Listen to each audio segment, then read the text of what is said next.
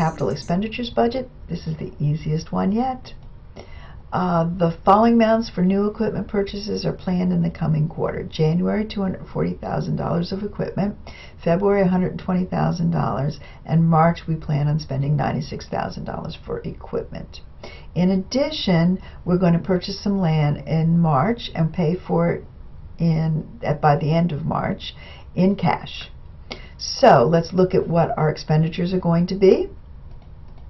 Once again, this is easy. Everything's given to us. We don't have to do any manipulation. We have our equipment purchases for each month and the land purchase in March.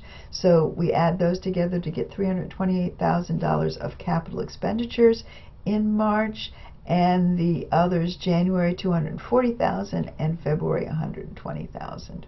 And it is as simple as